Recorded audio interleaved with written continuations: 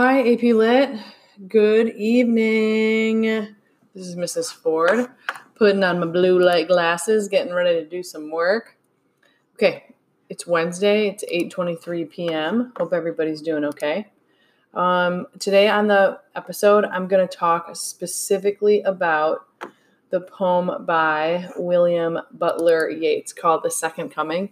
And I attempted to put comments on my own document, but I'm not sure if you were able to see them. But I want to talk through this poem and try to give you an idea of what we would have talked about in class, like what lines are key here.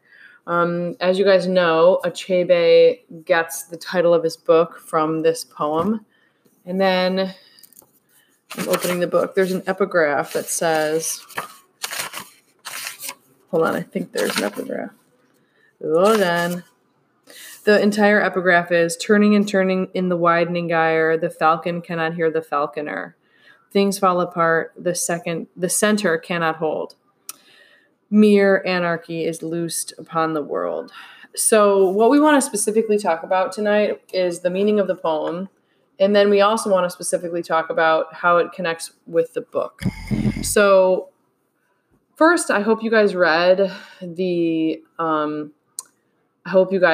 the historical context. And the thing that I'm trying to say here is that for William Butler Yeats, the time period that he's writing it in, oddly enough, I would imagine felt quite, apocalyptic to him, for lack of a better word. And I don't mean that he thought the world was actually ending, but more that he was watching a lot of human suffering I don't want to call it unprecedented because I feel like that word has been kind of overused. But I do want to say that when World War I happened, no one alive had ever seen anything like that or been around for anything like that. And then when we talk about the Easter Rebellion, this is also something that, as an Irish poet, would have been particularly painful for him.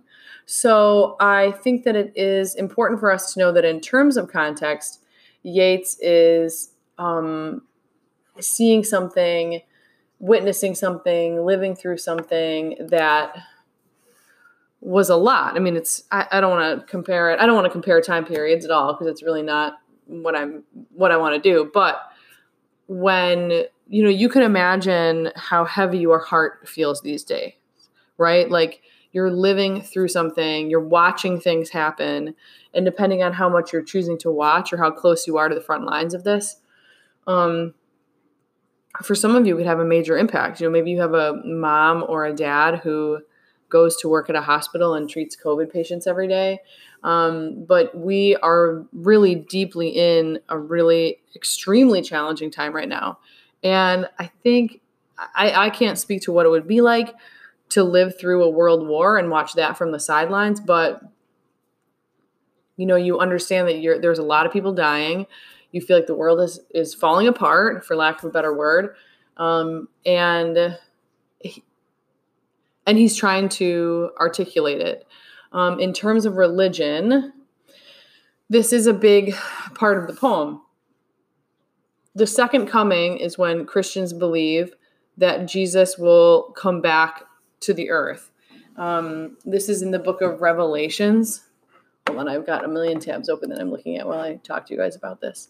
The book is Revelation. I don't know if it's Revelation or Revelations. It's like a real Mrs. Fordism there. I don't know. I'm not that familiar with the Bible. You know who would know? My son. If he comes up here, I'll ask him. Anyway, so the second coming this is in the description. It's about from the book of Revelation, the last book of the Bible, where it is said that Jesus will return and reign over earth in the end of times.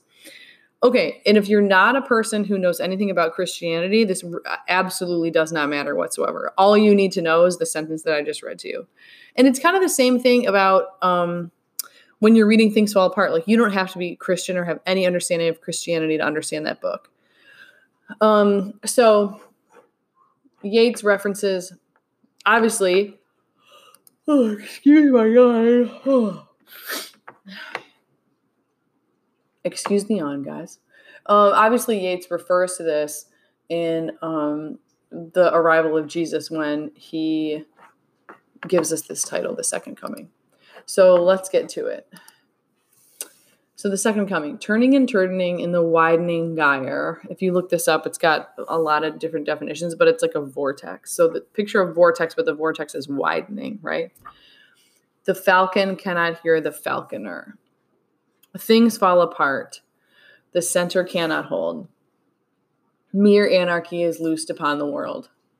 The blood-dimmed tide is loosed, and everywhere the ceremony of innocence is drowned. The best lack all conviction, while the worst are full of passionate intensity. Surely some revelation is at hand. Surely the second coming is at hand. The second coming. Hardly are those words out when a vast image out of Spiritus Mundi troubles my sight. Somewhere in the sands of the desert, a shape with a lion body and the head of a man, a gaze blank and pitiless as the sun, is moving its slow thighs, while all about it real shadows of the indignant desert birds. The darkness drops again, but now I know that 20 centuries of stony sleep were vexed to nightmare by a rocking cradle. And what rough beast, its hour come round at last, slouches towards Bethlehem to be born? Woo! So we have a lot of really dark imagery in that second stanza. In the first stanza, we have this sense of, you want to picture like a vortex, or like I picture the middle of a tornado, right? And if it's widening, that's a bad thing. Things fall apart. The center cannot hold. And when it says the center cannot hold, I picture the center of that vortex, or the widening gyre. Okay, one of my questions was, who do you think the falconer is? Who do you think the falcon is? I think there's a lot of interesting and good ideas for the answer to this, and I do not have the right answer. I cannot say that enough, guys. Like, I am not here to tell you what this poem means, as if I know what every poem means. If you're still looking for an answer key on poetry this late in the game, I feel for you, in the sense that, like, you've kind of missed the point of the whole class.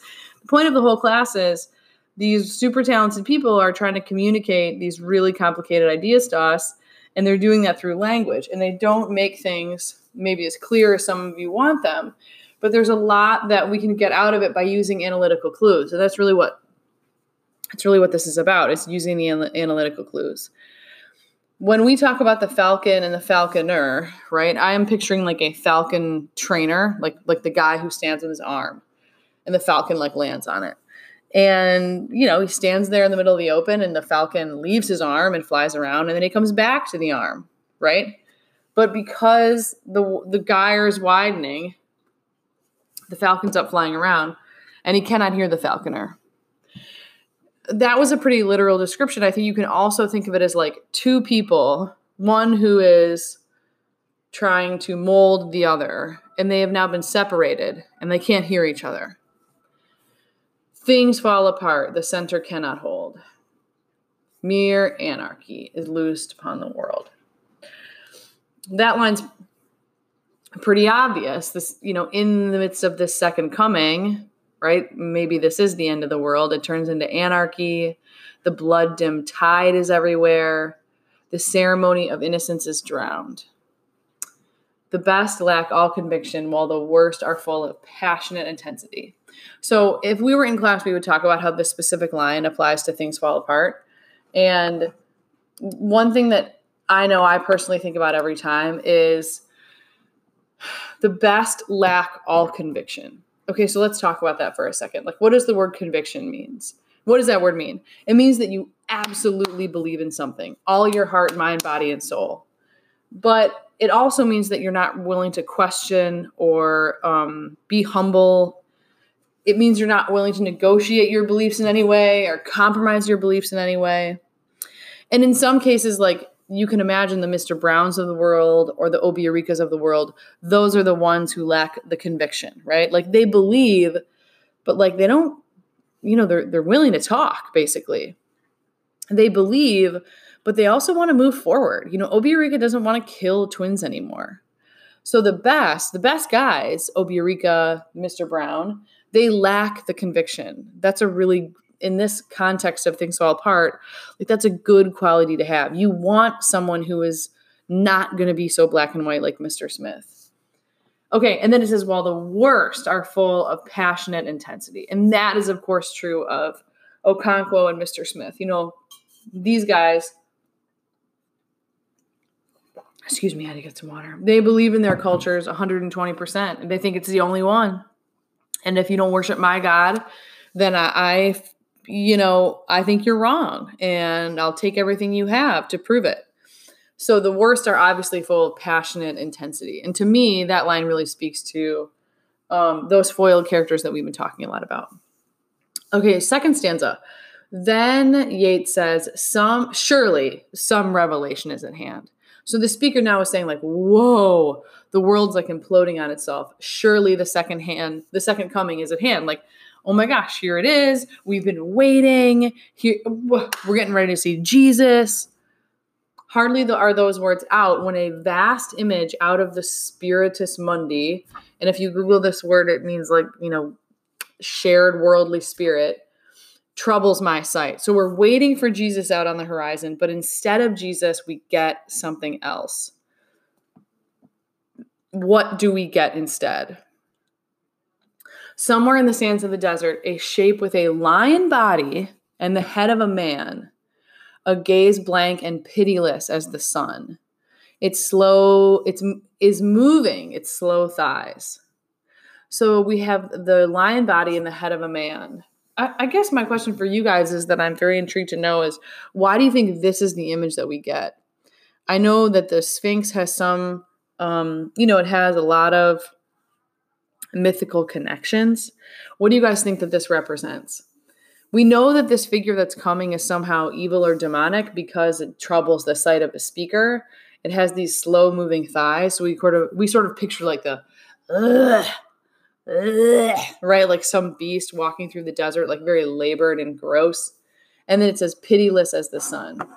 While all about it, real shadows of the indignant desert birds. Well, that's an equally spooky ambiance, right?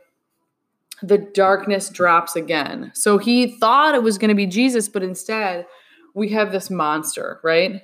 The darkness drops again. But now I know that 20 centuries of stony sleep. So if we think about this is written a little after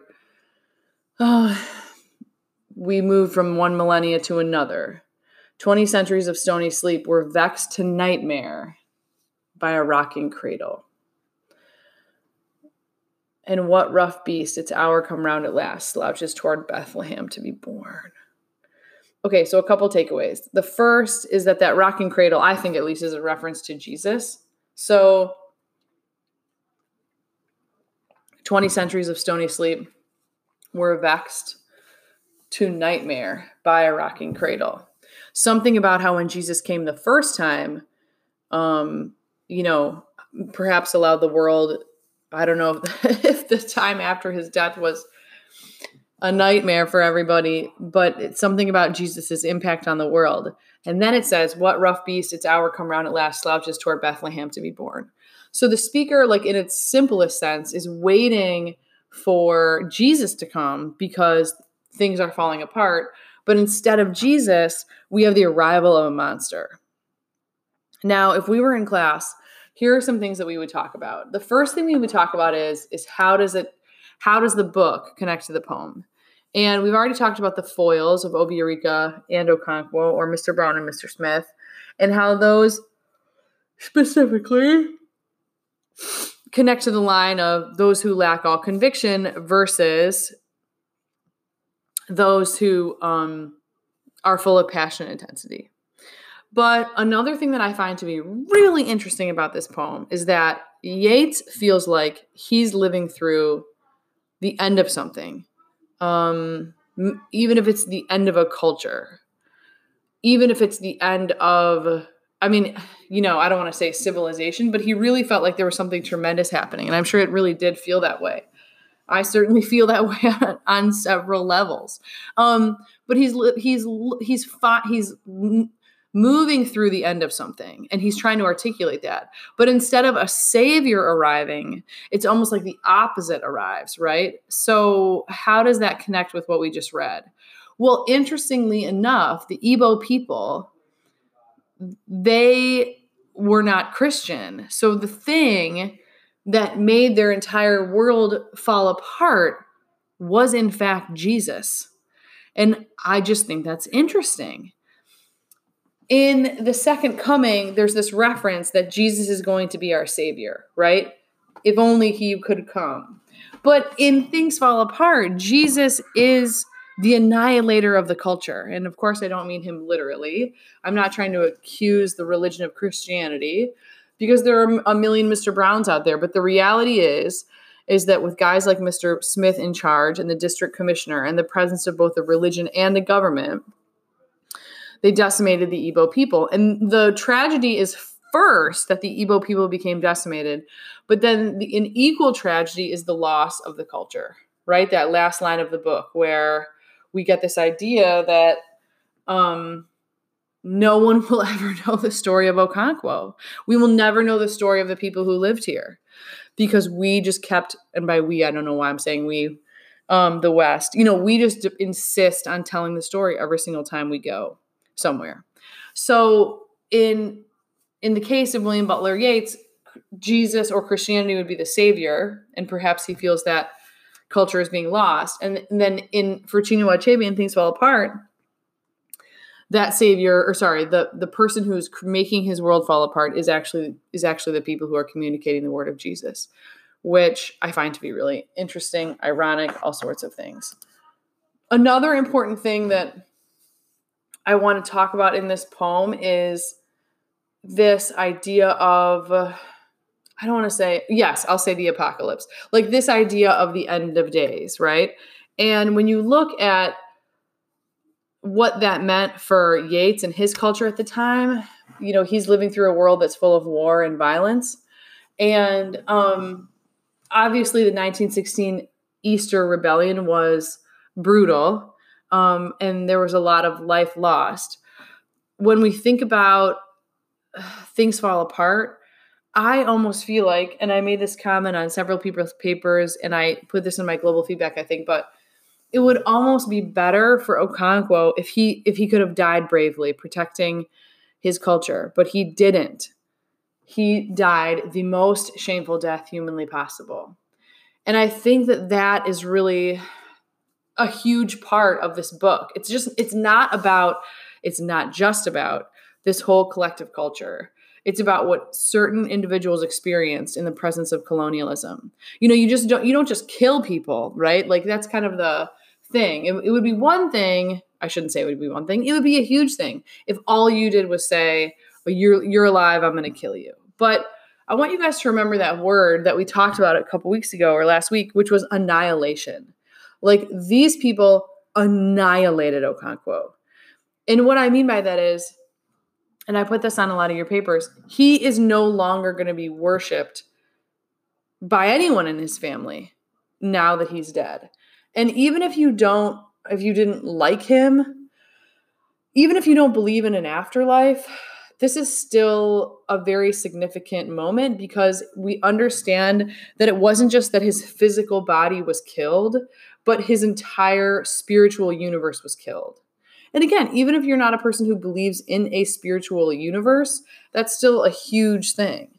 I mean, I don't know. It's like dying knowing you were, betrayed by the person closest to you. Like, it's like this thing that you believed in your whole life, and somebody shoved it in your face in the last minute and said, this is all a lie and nothing you ever thought is real. And so it's more than just a physical death. And many people said that in their answers. It's a really important spiritual death. And it's fun. That's not funny at all.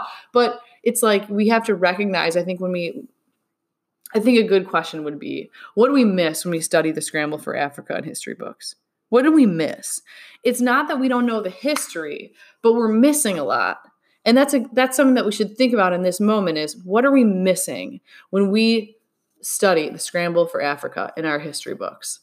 What is everybody missing when they when they read through The Scramble for Africa. Like a lot of times with single stories, people will say like, oh yeah, they got the story all wrong. And it's like, no. Nobody is telling a lie. That's like why it's so hard to move past it. Nobody's lying to you, but we just have a lot of information missing.